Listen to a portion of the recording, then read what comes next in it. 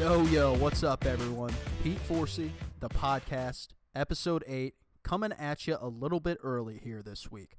Got a couple of reasons for why that is. Chief among them, unfortunately, I have to travel down to Texas here tomorrow. I lost a friend a couple weeks ago. I got to pay my respects to him and his family. And logistically, it's just easier for me to record here now on Wednesday. I'm sure you're listening to this here on Thursday. That's when I plan to deliver it to you. So hopefully you enjoy this a little earlier than you normally would. But then also, secondly, we got a lot of great news already. We got the Combine going on. The Arizona Cardinals just gave us a great headline. We got Bryce Harper, things heating up in his corner. We got new teams entering the fray. Baseball is looking at some big-time changes to their game. And then lastly, what I'm going to talk about as well is Antonio Brown and something that I'm noticing and how it relates to society and how we think as consumers and also media members, how it relates to that. So hope you enjoy episode 8, coming at you early, tackling some things earlier on in the week that I'm not hopefully late on in the other podcast. But I hope you enjoy it. Episode 8 of the podcast. Thanks for listening. Okay, so it's obviously Combine week. And that's going to go through Sunday, and there could be some bigger stories that come out of that. I know that what I'm most interested in and what I was most interested in before now was what is Kyler Murray's height? What's he going to measure up at? Because there's discrepancies depending on who you're listening to and which reports you're looking at. It could be as short as 5'8". It could be 6 feet. It's just you don't really know, and we're going to find out at the Combine. GMs are going to size him up. We're going to have a much better idea on who's in and who's out on him. But so far, and I record this again on Wednesday, we already have a big story, and nothing may top it, and that's General Manager Steve Keim of the Arizona Cardinals has left the door open to a possibility at a switch at quarterback. He says that Josh Rosen is the quarterback, quote, for now, and I got to tell you, when I heard this morning, I was just kind of like bewildered a little bit. I was like, whoa.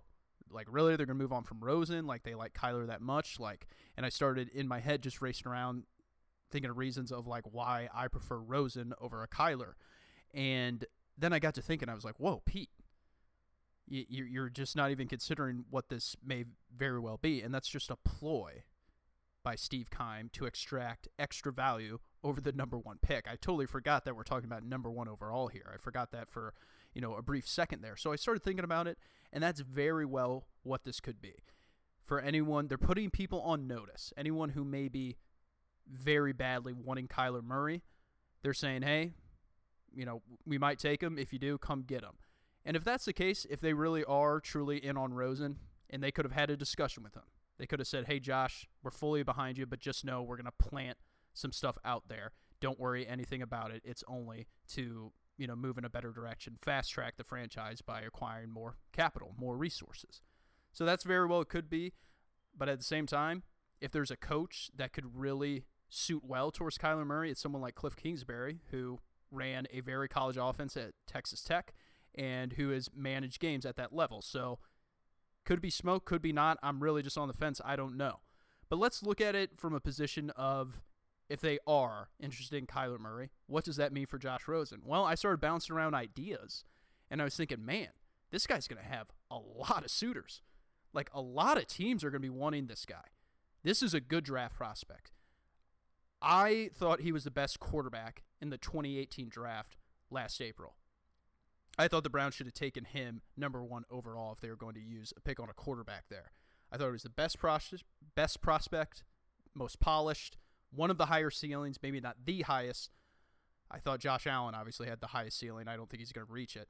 But I thought he was the one that should have been taken overall by the Browns if they're going to take a quarterback, which they did. They took Mayfield. Doesn't seem to be a mistake. Mayfield has surpassed what I thought were big obstacles for him. He's already done that in year 1. However, Josh Rosen is still very viable. Arizona was just a complete, I'm giving him a huge pass on last year. He was put in a Jared Goff 2016 type situation. Remember that 2016 Rams team? Yeah, very forgettable with names, but there's no way Goff would have succeeded on that team. That's kind of how I see it with Josh Rosen. Steve Wilkes was in over his head. I think he's a good coach, but he was probably pushed a little too soon to become a head coach, and now they're moving in a different direction from a managerial side. So with Josh Rosen, I was looking at it and I'm thinking, if you want to get him out of the conference, because people are always reluctant to trade a quarterback in conference who could potentially beat you for years to come, and surely Keim is considering that, but it's not a no-fly zone. If I'm looking at AFC teams first, I count 7 that are going to be in on him. 7.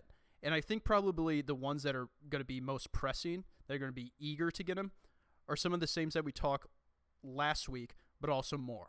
I count, in no particular order, I count the Broncos, Dolphins, Bengals, Titans as teams that would surely line up very soon to go get him. Broncos, they just got Flacco. Again, that's just a stopgap situation. Shouldn't preclude any plans that they have. If they don't think that if they don't like Kyler Murray, which obviously under this scenario the Cardinals take him, Josh Rosen is better than any other prospect in this draft. The Broncos should go and get him. The Dolphins, they're obviously going to lose out on Murray as well. They should go and get him. Bengals, I think Zach Taylor would be eager to upgrade over Andy Dalton. Big Dalton guy here. I really think that he has some good redeeming qualities. However, he's average. And average, I always say, you hug them tight, you keep them, you pay them, but you always keep an eye on if there's a better option out there. This is that time. That would also include the Titans. Marcus Mariota, very average. And also, it's time to pay him. It's time to consider contracts. I think if you can go out and get Josh Rosen, get him, move on from Marcus Mariota. The next 4. Patriots, Steelers, Chargers. Those are all teams that are looking for succession plans. And I know I just came off a podcast where I said you don't want to have 2 starting quarterbacks. So some of you may be wondering about that. The reason this is different is that these guys are older and they're all playing at an elite level still. So you really wouldn't have a situation where the backup is, potentially better or the better option on that team at that given moment. Now, the Patriots, Steelers, and Chargers all could have guys that start to decline. And the thing about it is, in this particular case that is special for all these teams, is that when you're old and your play starts to decline, it's usually sharp and it's usually fast. So if you have a quarterback of Rosen's caliber, first-round pick, high-end talent, probably has a floor of good, a ceiling of elite, if you're asking me, then it's no question who should be playing. If Roethlisberger starts to play poorly, it's usually going to be pretty bad because his physical skills start to diminish. So in that situation, I would have no problem lining up a succession plan for either of those teams. And then the last teams, the Giants obviously need a quarterback. I'm not putting them on, the back seat to everyone in the AFC necessarily, but I just mean that you don't want to trade a quarterback in conference if it means potentially losing out on their stellar play for years to come. And then the other 2 that I think are unique circumstances and you just don't know what they're thinking are the Redskins or the Panthers thinking about going different directions. Cam, is he going to be healthy enough to play at all during the season? He could potentially sit out the entire year. Same with Alex Smith. Alex Smith and his contract, I'm not entirely sure on how that works, but I'm pretty sure you have to continue to pay him unless they recoup insurance if he's on physically unable to perform list or if a doctor says he cannot continue his career. So I'd like to know a little bit more on what his health status is, how that progresses, and what the Washington Redskins are thinking. Same with the Carolina Panthers. I see them as potential options if they want to remodel their offense, and also what is going on with Cam. But Rosen obviously is a fit for any team because I think he's going to be a great player for years to come. Again, I think he could reach Matt Ryan status when you look at Matt Ryan, when he's got an offensive coordinator, when he's got a team around him on offense, he can reach elite level status with his play on a game-to-game basis. And then I think at worst you're looking at a guy who really manages an offense, gets you a lot of wins, and really plays on what I like to term a good level. Josh Rosen will have plenty of suitors if the Cardinals go in the Kyler Murray direction. Hard to tell what they're thinking, but they have left the door open to go either way. Kyler Murray or Josh Rosen, I would go Rosen, but if not, he's going to have plenty of teams looking at him for the 2019 season. Okay, I forgot to touch on Bryce Harper last week. I pretty much just talked about Manny Machado, and then I got into the Padres and how fascinated I am with their organization, and I'm probably on an island of one there. But I didn't talk about Bryce Harper, and I didn't talk about the implications about how Machado and that affects his free agency going forward.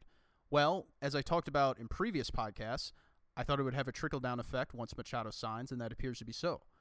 Bryce Harper now has the Los Angeles Dodgers and the San Francisco Giants as heavy suitors. They appear to be the top two as we sit here today.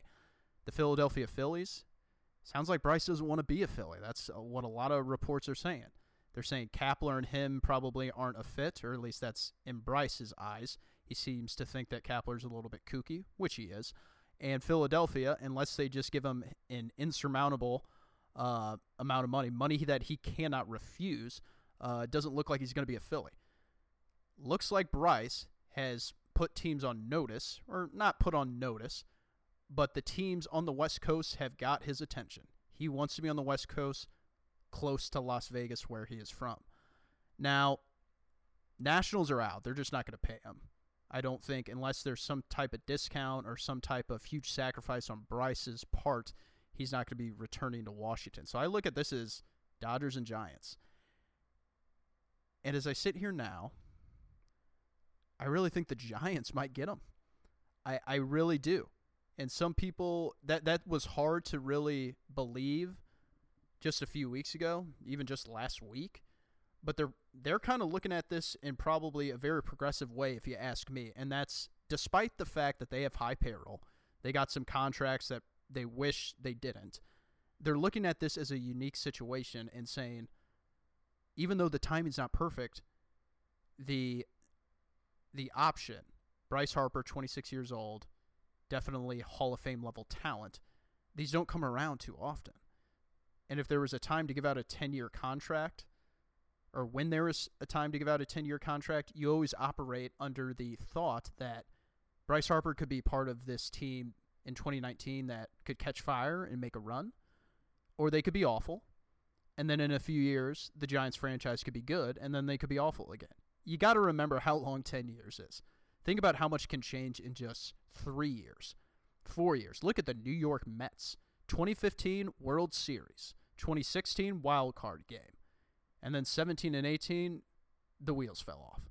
But now we're looking at the Mets again with a lot of the same players, but some changes on the supplement side. We're looking at them as potentially, playoff caliber. So a lot can change all the time, year to year, but certainly in a 3 to 4 year span. So if you sign a guy up for 10 years, it's okay because you could be looking at the direction of the franchise in a lot of different ways. I like that the Giants are doing that. I think that they can offer Bryce what he's ultimately wanting, which is he wants to set some records, and maybe that's Boris, but their camp I speak on, namely, I think he'll get the 10 years, and I think he'll get the highest AAV. 326, 10-year, also breaks the largest contract ever and the largest free agent contract ever. He'll top Giancarlo at 10-year, 325. He'll get the highest AAV for a position player ever and also the highest in free agency. It just depends on the opt-outs, I think. And the opt-outs might not be a problem with the Giants because if they're where they are with the contracts of Samardzija, Cueto, Brandon Belt, who's still an effective player but is signed long-term. You got Brandon Crawford, too. Ultimately, if Bryce wants to opt out, it might be good for both parties. So they can give him the 3 to 5 year option to opt out, whether it's after year 3, after year 4, or year 5, which would hit him at 29, 30, or 31 years of age. Then they seem like the best suitors because the Dodgers don't seem to want to go in long-term length. They don't seem to want to go to decade long. They may not even want to go 9 or 8. They are labeled as short-term suitors. And short-term, that depends on who you talk to. In my opinion, anything over 3 years is a long-term contract. But, we're talking semantics here. And I don't know why Bryce Harper would sign up for anything in the 5-year range, even if it were for the Dodgers. There's no reason for him to do that. So I really look at the Giants as the driver's seat here. I think it would fit perfectly. They need offense. The Giants team, while they have some older guys that have been injured, they are capable of catching fire and having a great year. You look at the 2015 Yankees.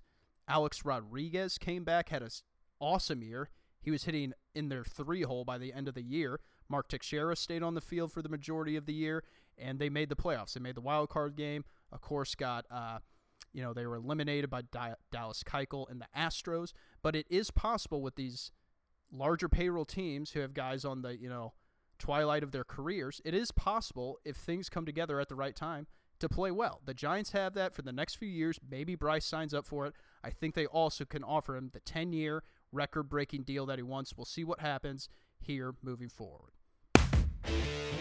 So sticking with baseball, there's been a lot of talk about the MLB and the union, the Players Association, having to come to a compromise on a lot of things. It seems to be really just like a standoff. No one's really willing to change. The MLB has been very active in putting proposals in front of the union and saying, let's change this, namely among them pitch clock, a ceiling or a minimum number of batters that relief pitchers have to face, all the way down to changing roster sizes to dismiss and eliminate manipulation of the injured list, as it's now known as. So a lot of those things, mostly I will just say I hate all of them. There's some of them that I don't care less about, or excuse me, I don't mind, like the 26th man if you're going to increase the roster sizes, and then if you create a active/inactive list when it comes to September. Those I'm fine with, but when you mess with the fabric of the game, when you put a clock on the pitcher, when you put a minimum number of batters that they have to face, I don't like that necessarily. The ones that I'm okay with is designating players as either position or pitcher, and then, not allowing some position players to pitch after a certain point.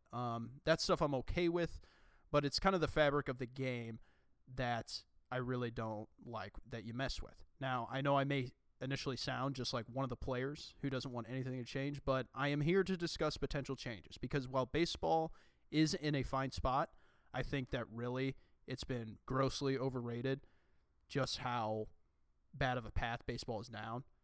I know that their fans are older than the fans of, say, the NFL or the NBA. But when you look at some of the polls that have been out there, some of the surveys that say the average MLB fan is like 55 years old, well, that tells me that things are not headed in the right direction and you need to change them. But it's not like there's not a huge sense of urgency here. Okay? Like people say baseball is dying. Well, guess what? Every sport is dying. Okay? I had one friend put it to me. He said, yeah, soon we're not even going to be watching sports. At some point, we may be watching robots. We might be watching robots destroy each other. We won't even be enamored with the physical capabilities of humans. We'll be wanting to know which robot can destroy another. That's what it could be, years and years down the line. But getting into baseball, I don't think it's that big of a deal. It's not that pressing when your average fan is 55 years old, because you know what? People are living longer than ever. Okay, that's, if someone dies at 75, that's 20 more years baseball has of their biggest interest, of the masses of the people that watch them. So I think we're okay. But at the same time, I'm not sticking my head in the sand. I know things have to change. And here are some of the things that I think should change in baseball. To attract more fans, attract younger fans, to put a better entertainment product. I understand that the sacrifice of some of the nuances and the brand of play and some of the fabric will have to change. And here's what I have to propose. I think, as a compromise, both the union and MLB, they should ban defensive shifts. Now, we're from a time where there's been shifting in baseball dating all the way back till probably the beginning of time. You've had infielders, you've had outfielders shade different directions, but we've reached the point now where we have Howie Kendrick of the Dodgers. He transitioned to the outfield. And part of the reason he transitioned to the outfield is because he's a great athlete. He played second base for the Angels for all those years. But also because the Dodgers front office had him with a note card telling him exactly where to stand in Dodger Stadium outfield. Like, we've reached the point we know where the ball's going. I want MLB and the union to explore illegal defense. I think it's okay. I think it's okay to say you can only have X amount of players on one side of second base, or you can only have the outfielder shaded to a measurement or a angle of X degree, and if not, you get suspended. You can't have players standing there, and that's illegal defense. It'll be hard for the umpires to police it in the outfield on a play-to-play basis. But on the infield, it should be, no problem. And then if it is a problem otherwise, you suspend guys and you suspend teams, taking away draft picks potentially.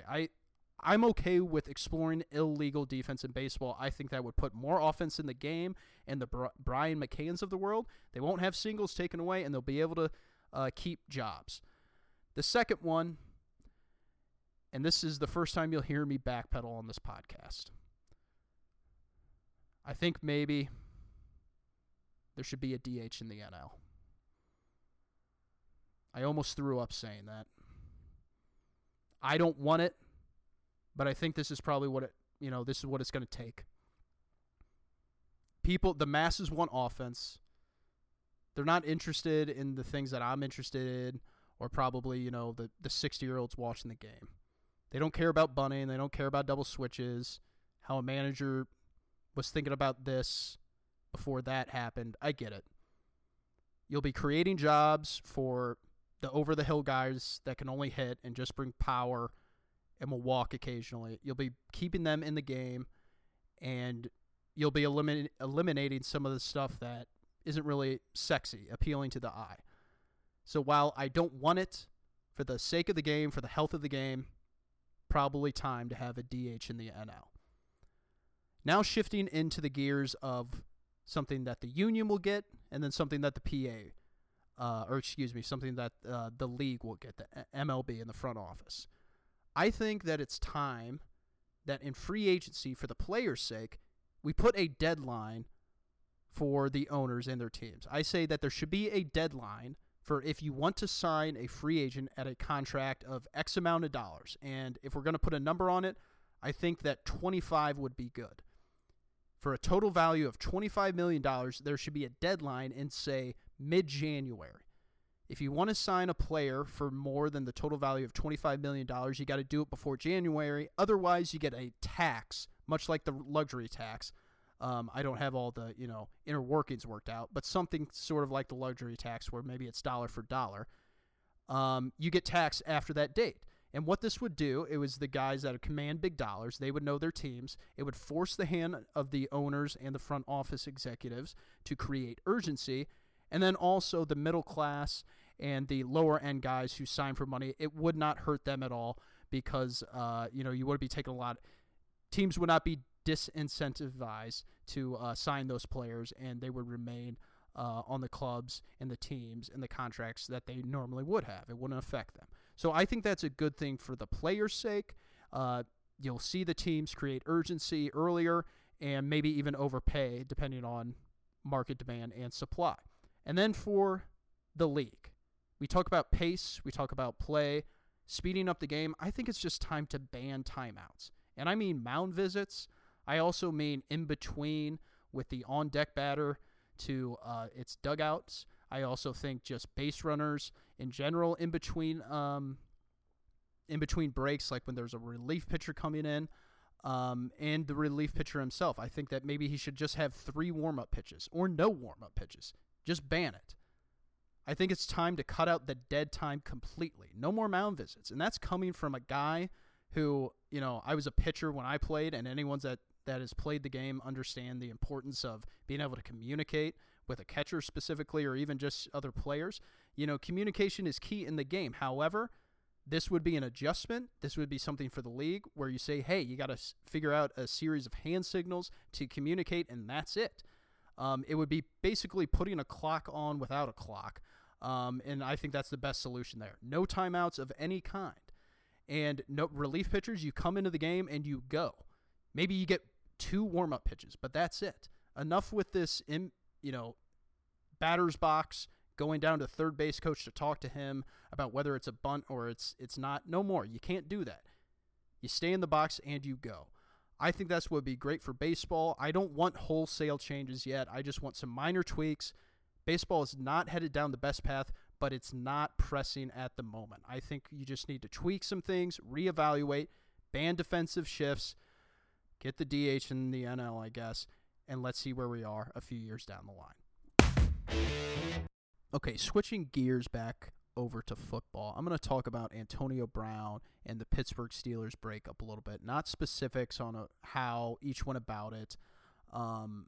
Not specifically who's going to land Antonio Brown. There's plenty of suitors. Every team could use someone of his caliber, but it's going to take unique situation of who can manage him, what they're willing to take on, and of course money.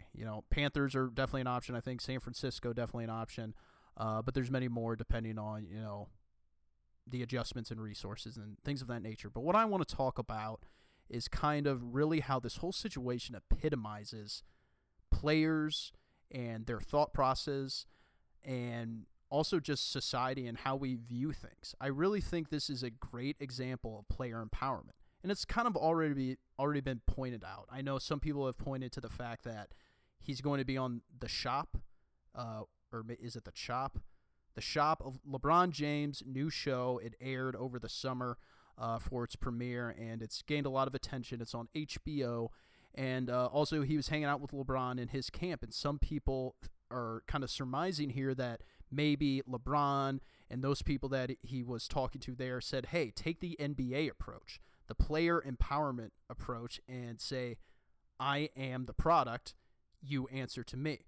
And, that's a very solid theory, and I think, when you look at the timeline of everything, that's pretty much what is happening here. Antonio Brown decided not to talk to ownership. He decided to do his work through social media, and made very clear his desires and what he wanted to happen and what he thought about his time in Pittsburgh, specifically pointing out his relationship with his quarterback. So I think that is kind of what's happened here, and I think this really is just an embodiment of kind of how we view players, what we expect out of them across sports today, and it's really a lot different than what we've been used to.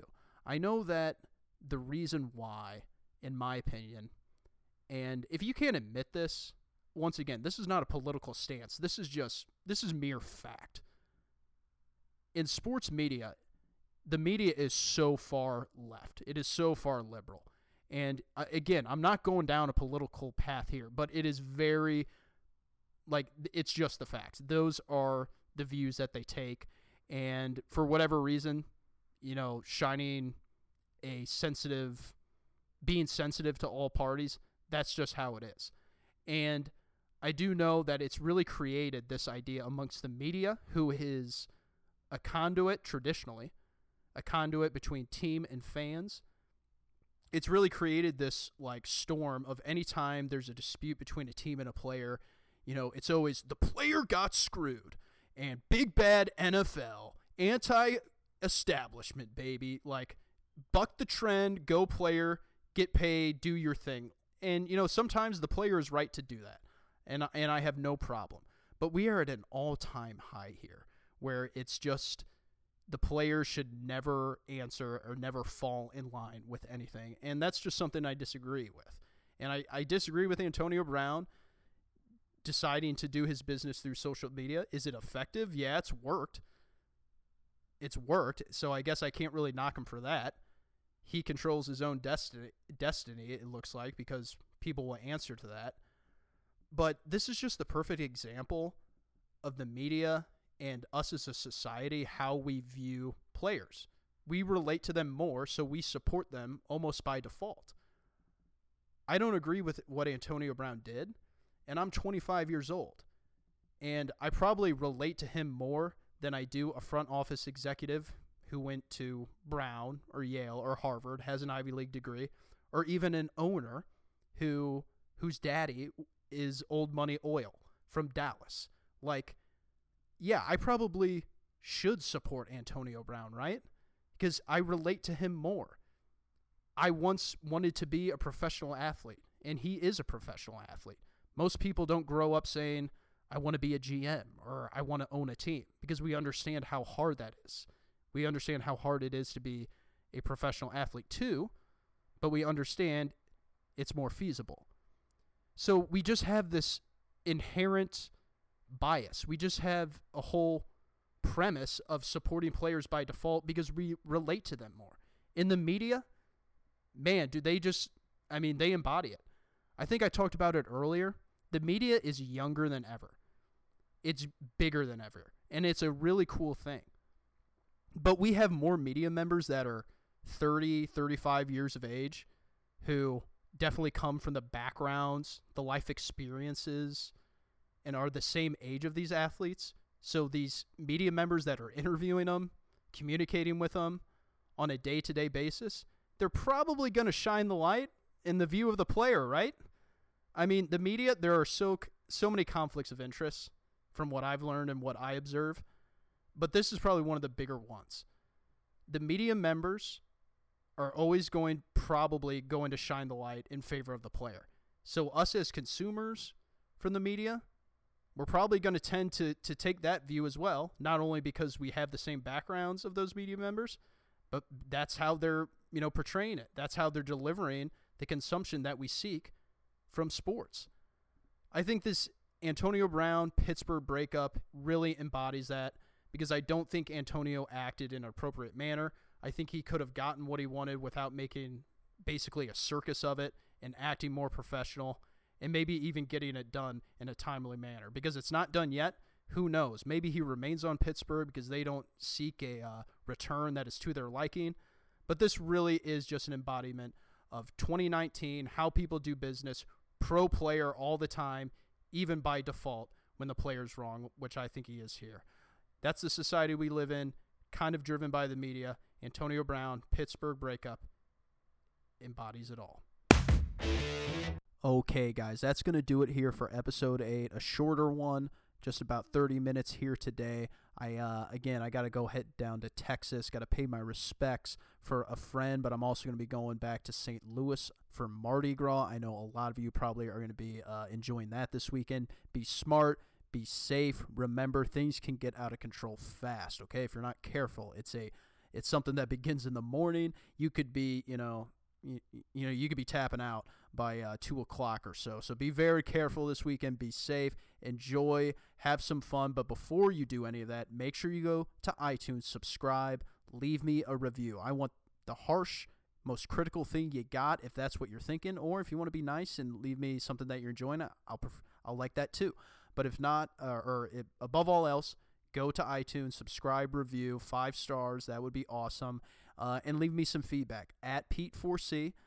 That's on all social media, Snapchat, Instagram, Twitter. Let me know what you're thinking. Questions, comments, feedback. Slide up in those DMs. Have yourself a great weekend. Be safe. Be smart. We'll see you next week.